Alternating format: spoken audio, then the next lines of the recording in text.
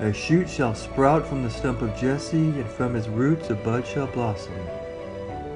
Hello, this is Father Thomas, and welcome to the Sprouting Stump podcast series, where we reflect on the readings that come to us from the Mass each day.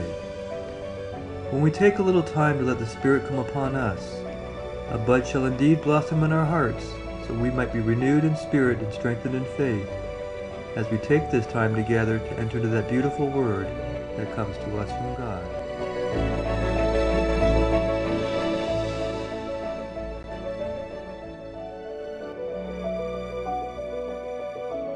In his homily for the second Sunday of Lent, Father implores us to contemplate the incredible gift that God gives us in allowing the suffering of his only begotten Son.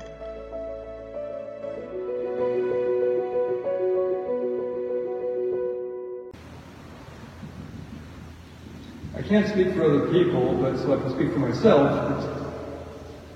One of the worst things about having kids and grandkids is not the money that you have to spend to support them. It's not whether or not they're going to grow up to be good people. That's a big concern. One of the things that terrifies me the most, and the most troubling for me, is the possibility that they might get seriously hurt, that they might have to suffer. And that's something that just really tears at my heart because I don't like to see my loved ones suffer, especially your kids and grandkids. When they're over here I love when they come over here. But my grandkids are kind of daredevils. They have no fear of anything. So they're out running through the parking lot, riding their bike and their scooters and stuff. And I remember when I was a little kid, and we used to do things like that as well. And rest assured, at least twice a year, we'd do some wipeout thing. We'd just totally smash our face off the concrete. We'd break a bone. We had teeth going through our lips. We had broken heads and stuff like that. And, we made it. But I imagine my mom was probably not too pleased about seeing blood all over her carpet when we did something stupid like run through the house and bash her head off of a coffee table or something. Or when I was riding my bike when I wasn't supposed to out in the street and I just didn't pay attention to the stop sign, went flying through it, hit a curb and went flying through the air and smashed off the stop sign and had to be carried home by some stranger. But anyways, the point is, when I see my kids doing that, I keep thinking of them falling and tripping and scraping themselves or hitting their jaw, and it just terrifies me to see that. And it always scares me. Please, God, don't let them trip. Please, God, just let their shoelaces not get wrapped up. Please, God, just keep them up until they go home, in which case I don't have to see them suffering. Because honestly, it scares me so much that sometimes I'm just relieved when they leave because now I don't have to worry about them falling in the parking lot. So why am I bringing up this goofiness? Well, because our first reading today deals with Abraham. It's the test of God. Are you willing to kill your own son? Are you willing to drive a knife to your own beloved son? Now it's interesting because it says, your only son that you love. This was not his only son. Remember, he had two children, Isaac, and the other one was Ishmael through Hagar. But it was through Isaac the promise was originally made to Abraham. It was through Isaac that Abraham's name would be carried on. It was through Isaac that Abraham would become a father of many nations. And it was through Isaac, because he was the son of his wife Sarah, that actually that was his son that he actually favored. Notice he actually sent Hagar and Ishmael off. And he wasn't too brokenhearted about it. It's like, whatever, okay. But Isaac was special to him. Because Isaac was the one who's going to carry on his name in a sense. So if Isaac were to die, Abraham kind of dies with him. And back then, that was more important than anything. It was the idea of your lineage being carried on. Is why the first son is always so important, because that was supposed to be the one that carries on the family name. Because they didn't understand death and resurrection. For them, the way they lived in eternity was in people's memories, through your heritage. And God had promised him a heritage. And if he was going to kill Isaac, he was killing basically everything that he held dear. And so there was something must have been a very big sadness in his heart to think that this is what's going to happen. But he's willing to do it anyways. But I started thinking about the idea of killing this child, how terrible that would be. But back then, killing your children was not a big deal to people. People would sacrifice their children to the gods all the time. That was part of the culture back then. It was not a good thing, but the bad gods, the ones that other people believed in, they thought they were supposed to sacrifice their children. So they would immolate their own kids, meaning throw them in fire. So what God was asking Abraham wasn't so much that with the test of faith, would you be willing to kill your son? Because that would have been asked by almost any guy. And God would expect Abraham to do at least that much. The question is, are you willing to kill the child that carries on your name, that you hold dear, that is going to bring about your very heritage? And so that was something that he would have to endure. So there was a pain in his heart to have to think about that. But that is nothing compared to what the gospel relates to us today. And something that we oftentimes fail to realize is the intensity of God's love for us. How incredibly powerful it is. And Transfiguration, it really never dawned on me until today what exactly this moment meant. The Transfiguration took place roughly 6 to 8 days after Jesus' first prediction of his passion, which means he had told his disciples, I'm going to Jerusalem to die. I'm going to suffer and die. I'm going to be tortured brutally, betrayed, hurt, and I have to give my life. And so this Transfiguration moment was a moment of hope for them, to say this is a glorious moment, to help them realize that in spite of his death, to remember this moment so they don't fall into despair. But what really struck me was when after Jesus conversing with Moses and Elijah on the mountain, and Peter makes that weird declaration, the cloud comes over it, which means the Father, his presence is there. And from the cloud comes this voice, this is my beloved Son. And I figured, yeah, okay, that's Jesus, that's your Son.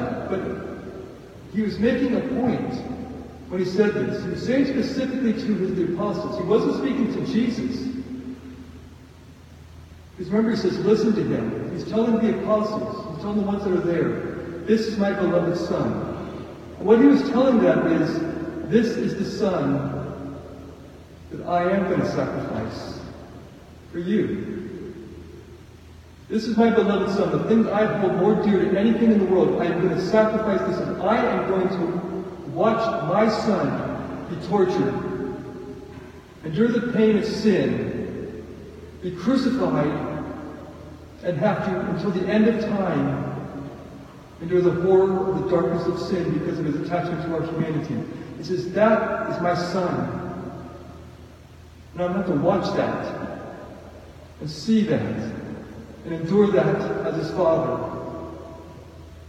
I'm doing this out of love for you. When I read that line, it was so powerfully intense that I can't even fathom just how much God wants to see us whole. His whole reason for saying listen to him was not because he wants us to follow rules. It's because he knows by listening to Jesus we experience something that we can't without listening to him. That the true pain and suffering that we'll experience is when we disobey him. He sees what happens to the people in the world when people do not follow Christ. All the horrors of the world are because people don't listen to Jesus. And God sees that. And the horror of that is something that we experience. He goes, I don't want you to experience that. I don't want you to feel that pain. I don't want you to go through that hurt. It was not a command, it was a plea. Listen to my Son, because that's what's going to keep you from falling down and busting yourself open. That's what's going to keep you from getting hurt and damaging yourself. That's what's going to keep you from getting scraped. Because I don't want to see that in my children. And he longs so much to not see us get hurt that he takes his only beloved Son and watches him get hurt instead. He so much does not want us to experience the pain of our sinfulness that he watches his own Son endure the pain of our sinfulness. I can't even put into words just how incredibly powerful of a love that God must have for us to endure watching his Son be in pain over and over and over again. Because he doesn't want us to experience that. My son lost his job 2 weeks ago, my son-in-law. I almost started crying because I know how difficult that was. They're dealing with 5 children, they're sending their kids to Catholic schools. My daughter decided to not work because she wanted to spend time at home with the kids, so they trust in one income. And they've been already struggling financially. They've been always asking God, what should we do? And he loses his job. And I'm like tearing up because I'm thinking, I don't want you to go through that. I was about to say, if you need some money, just tell me. I don't have a whole lot, but I'll give you whatever I have. Because I didn't want them to endure that. And this is me, a lonely person who's getting teared up because his son lost his job. People lose their jobs all the time. I'm sure they'll survive. But if I'm getting that hurt in my heart over something like that, imagine what God the Father is feeling when his own beloved Son gets on the cross. And he has to watch that. He has to watch his Son endure the hurt of our sin. Because every time we don't follow his commands, every time we do not listen to him, the pain strikes in his heart over and over and over. The passion happened one time in history, but it happens every single day in the heart of Christ because of love for us. And the Father watches that over and over. We need to appreciate this Lenten season because we can get a little bit too caught up in our own difficulties, our own trials. We think, oh, God, you asked too much of me. God, I'm going through too much. He's watching his Son go through pain every single moment until the end of time. Until Jesus comes again, he suffers our sinfulness, and the Father has to watch that. Which means he suffers too. And he does that for us. For us. If you may leave me going out, sorry, I can't even talk. Like me going out, my kids are here, purposely knocking over one of my grandkids that would break open their jaw, so that some other neighbor kid wouldn't have to deal with that. That's what God does for us. Constantly. It's a powerful, powerful love. We should never forget that. Because sometimes I think we don't quite realize just the intensity of his desire to see us not be hurt. To see us be able to run across the parking lot and not trip. To run through the house and not bust our head on the coffee table. To ride our bikes. Not have one of our fingers get chopped off. Or like it happened to my younger brother. How did that happen? He reached down to adjust the chain on his bicycle, his foot got caught, and he actually got his finger caught in the chain and he cut his finger off. God doesn't want that to happen to us. Not in our hearts. He's willing to watch his Son go through that, so we don't have to. This is my beloved Son, who I will sacrifice for you. That's the God that we have. We should never forget it. We should do our best to tell him how much we appreciate it.